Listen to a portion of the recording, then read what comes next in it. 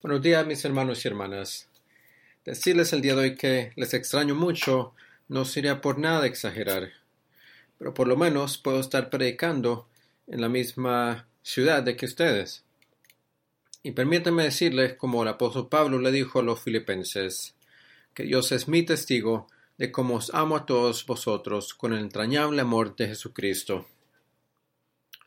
Para los que me han visto y están viendo esto por video, les aseguro que no estoy tomando un voto nazareno en no cortar mi cabello, solo que no estoy muy seguro si puedo confiar a alguien en estos días para que corte mi cabello. Así que prefiero verme así por unos días. Pero para continuar, la semana pasada el pastor David introdujo una serie en la cual estamos estudiando estos días que estamos separados, y la serie la hemos llamado Más que Vencedores. Lo hemos tomado de Romanos 8:37. Más que vencedores o conquistadores de aquel quien nos amó. Conquistar o prevalecer es pasar adelante durante un tiempo de prueba, pero el conquistar, o en realidad el triunfar, es ir más allá de donde uno empezó, de donde empezó la batalla. Y pienso que es el deseo del Señor para nosotros en estos días difíciles que estamos separados.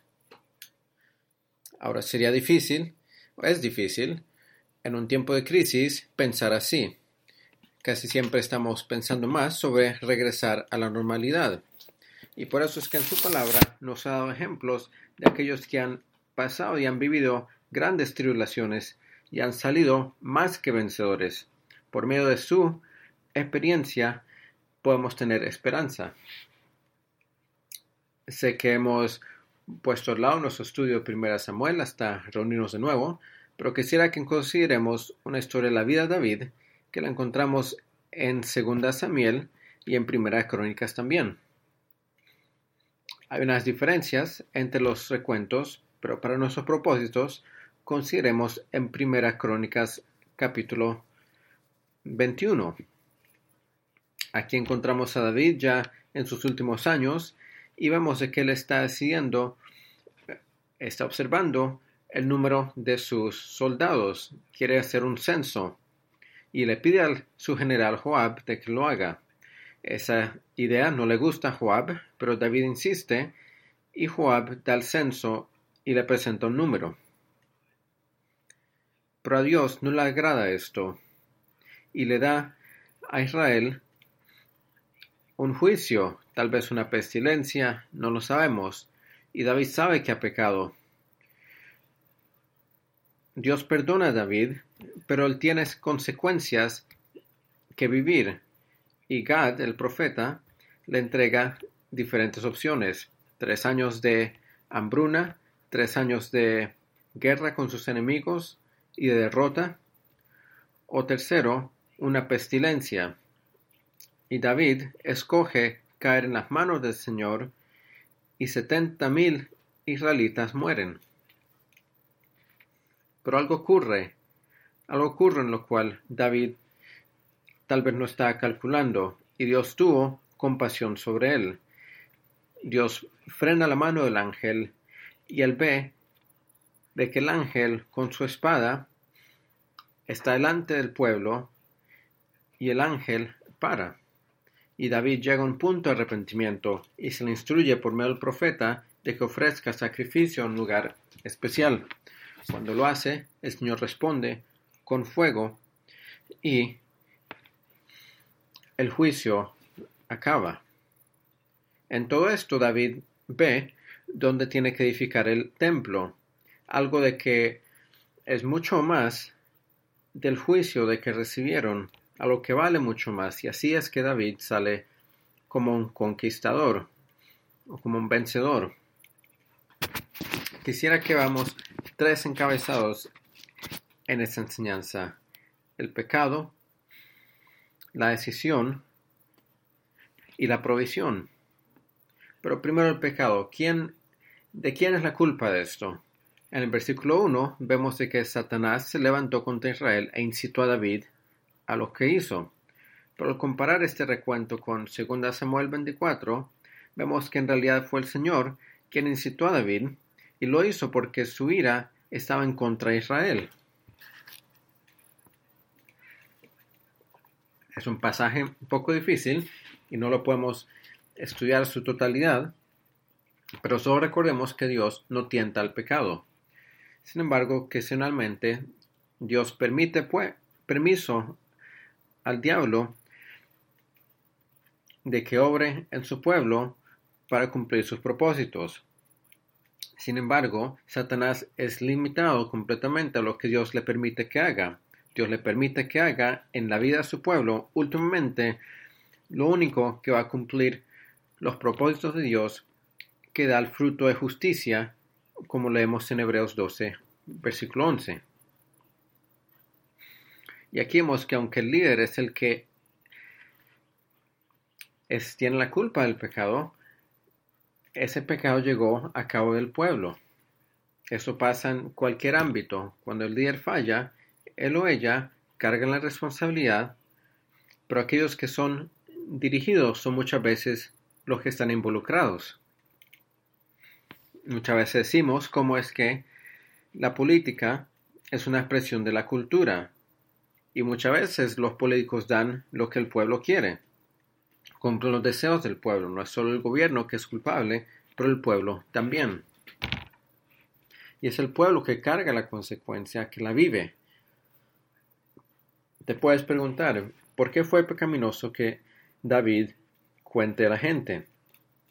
Un censo en sí no era algo malo. Hay muchos ejemplos en la Escritura del pueblo de Dios haciendo un censo. Números 26, Primera de Crónicas 23, Crónicas 2:17, pero eran para propósitos diferentes, para poblar la tierra, para edificar el templo, para calcular un impuesto. El propósito era lo que tenemos que examinar.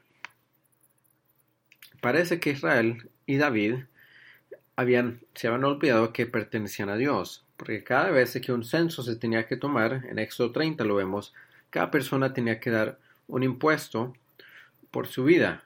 No hay indicación de que esto ocurrió. Esto es una falla de que ellos pertenecen a Dios. Cuando el pueblo de Dios pierden de vista a quién le pertenecen, se enfocan en sí mismos. La pregunta para ti y para mí es si nos olvidamos quiénes somos, porque veo cada vez más un cristianismo sobre mi vida. El cristianismo de hoy muchas veces se trata sobre los propósitos del hombre y no de Cristo y su gloria. Obviamente, como sus hijos, somos traídos en gran bendición en Cristo, pero se trata de Él. Hay otra clave en Primera Crónicas 23 que dice que David no contó a los que eran menor de 20 años, porque Dios había prometido de que Israel sea más que las estrellas de los cielos.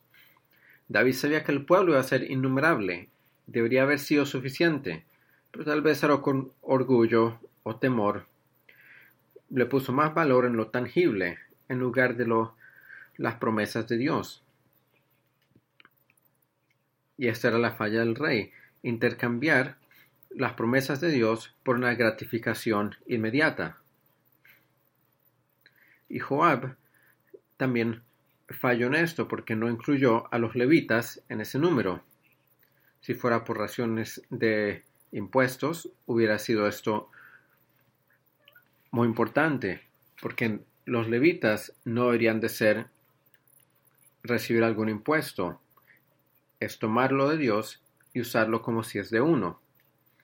Esto es robar de Dios. El pecado, entonces, el por qué y el cómo de haber incluido a los levitas también en ese número, intercambiando las promesas de Dios para la gratificación y robar de Dios. Recordemos de que esto el día de hoy también invita a la disciplina de Dios y escudriñemos nuestros corazones si estamos haciendo lo mismo. Ese fue el pecado, pero ahora la decisión. En versículo 7 leemos de que a Dios le desagradó esto e hirió a Israel. Y David confiesa y le pide que Dios le quite su iniquidad, pero no removió las consecuencias. En la Escritura leemos de que recogemos lo que cosechamos lo que sembramos. No podemos asumir de que en lo que sembramos no va a haber consecuencia. Ahora, jóvenes, las decisiones que están tomando, como de 10, 12 o 15 años, les puede afectar por muchos años. Dios es bondadoso, pero el pecado trae consecuencias, aun cuando somos perdonados. Así que Dios envía el profeta Gad para escoger su castigo. 3 años de hambruna, la espada y la pestilencia. Una decisión muy difícil, especialmente como líder quien amaba a su pueblo, porque sabía que cualquier decisión de que él iba a tomar iba a resultar en la muerte de miles. Ahora, semanas atrás, líderes de muchas personas en el mundo tenían que tomar una decisión de que no importa lo que iba a pasar, iba a ser algo negativo. Los países tenían que decidir si iban a tomar una decisión de que iba a expandir el virus o cerramos el país para tratar de limitar el impacto económico y social. Sea como sea que nos sintamos o pensemos sobre las decisiones que se tomaron semanas atrás, tenemos que reconocer que hubiera sido una decisión muy difícil. La vida es llena de diferentes decisiones que son muy duras. Y aquí vemos que nuestra cosmovisión como cristianos no es una ventaja muy grande. Y vemos cómo es que David tomó esa decisión tan grande. Él dice que caiga en las manos del Señor porque su misericordia es muy grande, pero que no caiga en las manos del hombre. Ahora, permíteme hacer una pregunta. ¿Piensas de que la relación de Dios con David, que era algo íntimo, influenció lo que él iba a hacer? Si él no conocía a Dios íntimamente, ¿piensas que él hubiera pensado de que 3 meses de devastación con mis enemigos, yo me doy cuenta que tengo enemigos por todos lados y los he luchado por muchos años, esta es la mejor manera para no tener tantas pérdidas? No será fácil. Sin embargo, la decisión de David, él la tomó de acuerdo a su conocimiento bíblico del corazón del hombre. Y él tomó la decisión de que más descansaba en la misericordia de Dios en lugar de la crueldad del hombre.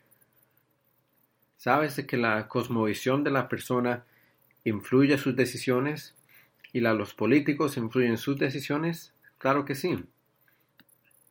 Ahora, eso no significa que no obedecemos las leyes de la tierra,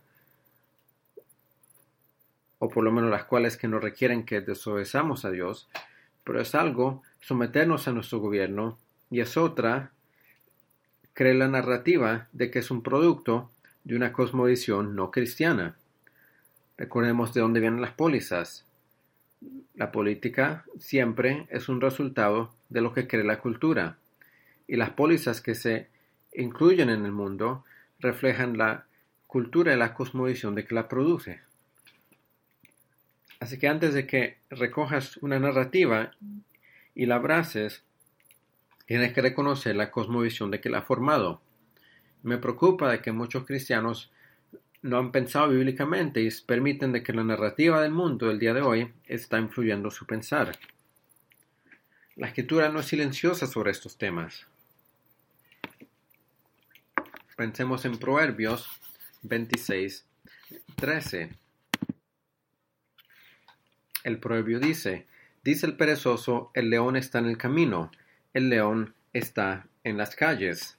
En otras palabras, algo peligroso allá afuera y no puedo salir y trabajar y proveer para mi familia porque tal vez voy a ser herido. Eso es lo que dice el perezoso. La persona diligente dice, hay un león afuera, así que necesito ser diligente y cuidadoso y preparado, pero aún voy a salir. No voy a sacar a mis hermanos enfermos o mis papás que están de edad avanzada. pero creo de que aún un león está bajo el control de Dios, así que lo enfrentaré, y si muero, muero. No quiero que me malentiendan aquí, no les estoy diciendo o aconsejando de que se rebelen contra el gobierno, pero sus perspectivas deben ser formadas por una cosmovisión bíblica. Eso es muy diferente de tomar una perspectiva y hacerla encajar con la Biblia. Esto será un ejemplo. Si sales y enojas un león, puede atacar a tu vecino y se dice que debemos amar a nuestro prójimo. Ahora es usar la escritura para apoyar una narrativa. Es muy diferente de extraer sabiduría de la escritura y una relación íntima con el Todopoderoso y que eso informe nuestra narrativa. No mezclemos estas cosas. Y solo porque no puedes actuar bajo tu convicción, como de responder, no te absuelve a ti o a mí de tener una convicción que no es obrada en la presencia del Señor. ¿Quién sabe cuándo vas a ser llamado para influir una decisión? O cuando un día vas a tener libertad de hacer lo que debes de hacer. Si no has pensado lo que tienes que hacer, no has de reconocer la oportunidad aun si está delante de tu rostro.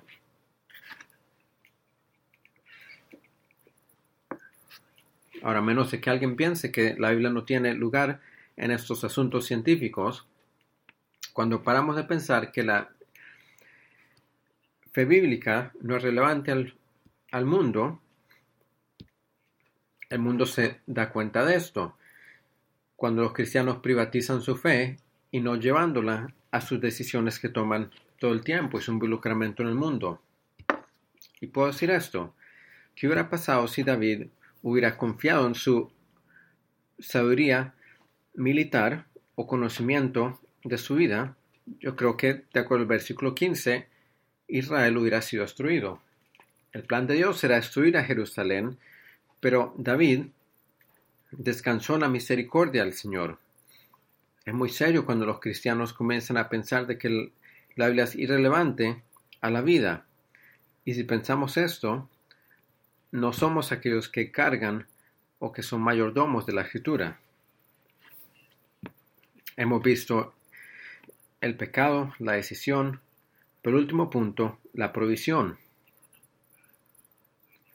No regresaron los asuntos ya después de que la tribulación pasó, no regresó a la normalidad.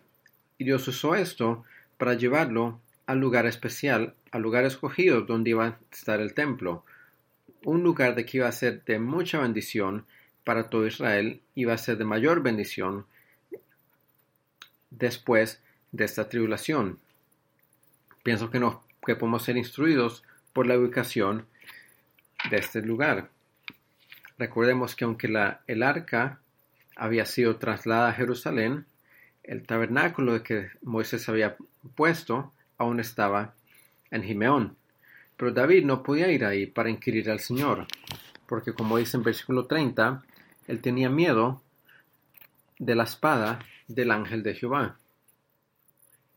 Así que la plaga guardó a David del tabernáculo, lo excluyó de él. Entonces, instruido por el profeta Gad, él va a un lugar. Este lugar era una era en donde se trillaba el trigo. Y David va ahí y el Señor responde con fuego. Y cuando él ve esto, él dice, aquí será la casa del Señor, nuestro Dios. Ahora puedes decir, si este era el lugar donde Dios quería que David edifique el templo, ¿por qué no solo se lo dice? ¿Por qué llegar a la conclusión después de una consecuencia de su pecado? Una consecuencia destructiva. Ahora, este lugar donde trillaban trigo, en esta era un lugar muy interesante. El lugar donde un hombre encontraba la muerte inevitable de su hijo, pero encontró provisión de Dios. Ese hombre era Abraham. Toda su vida, él anhelaba un hijo para sostener, un hijo para cuidar, pero un hijo en el cual él iba a realizar las promesas de Dios y que sus descendencia sería como las estrellas de los cielos y la arena del mar. Finalmente se le dio un hijo en su edad avanzada, pero Dios se le dio se le dijo que suba con su hijo y lo haga sacrificio.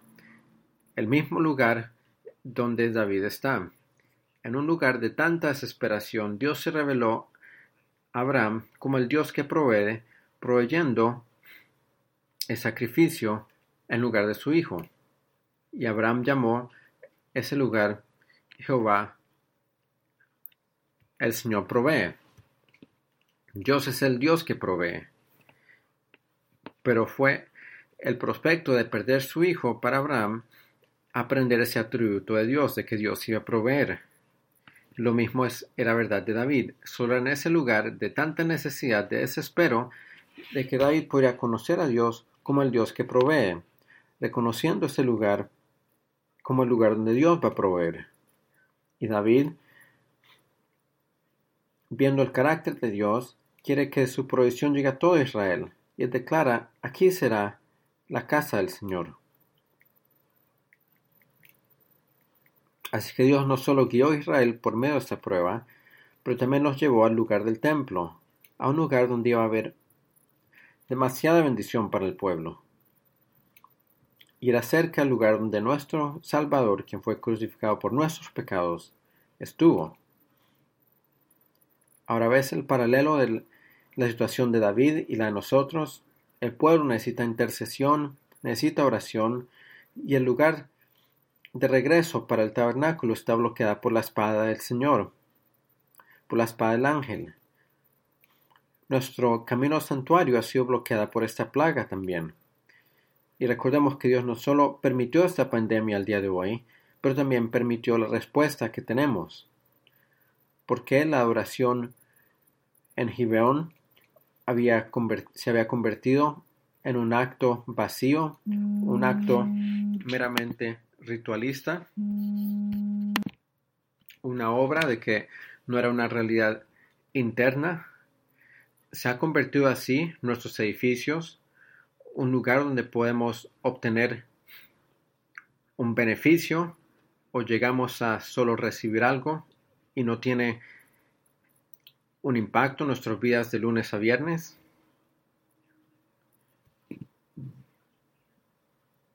¿Será que nuestro involucramiento en la iglesia para los papás, para los líderes del hogar, se ha convertido en un reemplazo de su liderazgo espiritual? Por medio de esta crisis, Dios le reveló a David ese lugar donde él iba a ser adorado. Pero ¿qué es lo que Dios está revelando a nosotros del lugar donde él debe ser adorado? Años después, había una mujer de que ya anhelaba adorar a Dios. Ella estaba confundida dónde el lugar de adoración iba a ser. Parece que ella vivía en cierto aislamiento y se encontraba allá misma sola. Pero un día ella llegó a un pozo y vio un hombre ahí sentado. En el momento ya no sabía que era Jesús. Y él había caminado un largo camino para encontrarla. Y mientras hablaban, ella se quejaba con Jesús. Ella decía, nuestros padres adoraban en este monte, pero tú dices que Jerusalén es el lugar donde debemos adorar. En su respuesta Jesús dijo, créeme, la hora viene cuando ni en este monte ni en Jerusalén adorarán al Padre. En versículo 23 Jesús revela algo maravilloso. Y dice que la hora ha llegado y la hora vendrá y está aquí cuando los verdaderos adoradores adorarán al Padre en espíritu y en verdad, porque el Padre está buscando a aquellas personas.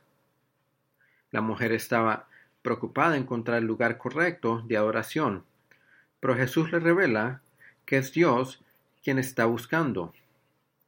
¿Y qué está buscando? Está buscando adoradores. Pero es cierto adorador de que le está buscando. Es un adorador de que le adoran en espíritu y en verdad. Mis hermanos y hermanas, estoy convencido que Dios quiere que estemos adorando juntos. Lo ha revelado en su palabra.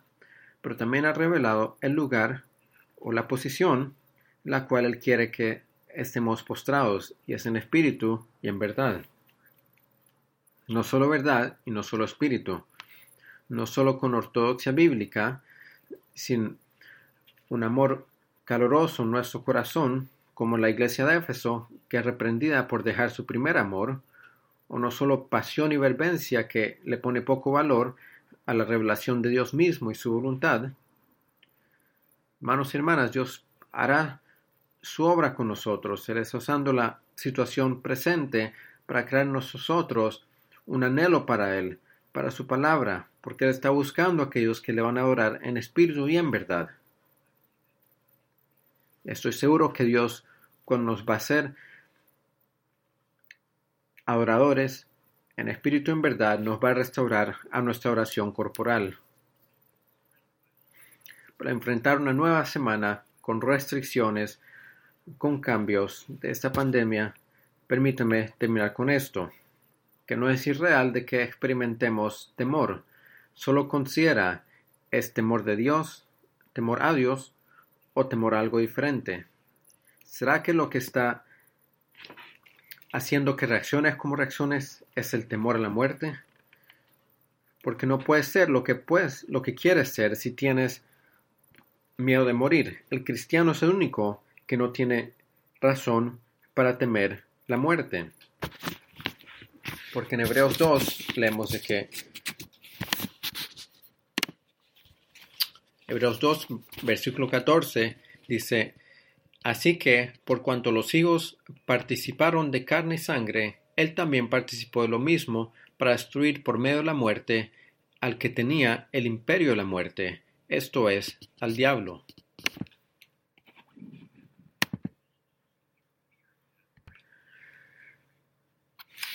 En la película Braveheart hay una línea cuando hay un grupo de hombres que están luchando para la libertad y están aterrorizados, tienen sus armas y están preparados para correr por sus vidas, pero él dice: yo pelear,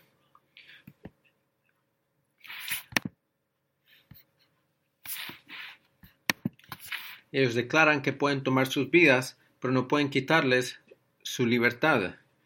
Y mis hermanos y hermanas, hay una libertad que no se nos puede ser quitada, y es aquella de que la gran comisión continúe, de que el evangelio sea predicado hasta los confines de la tierra.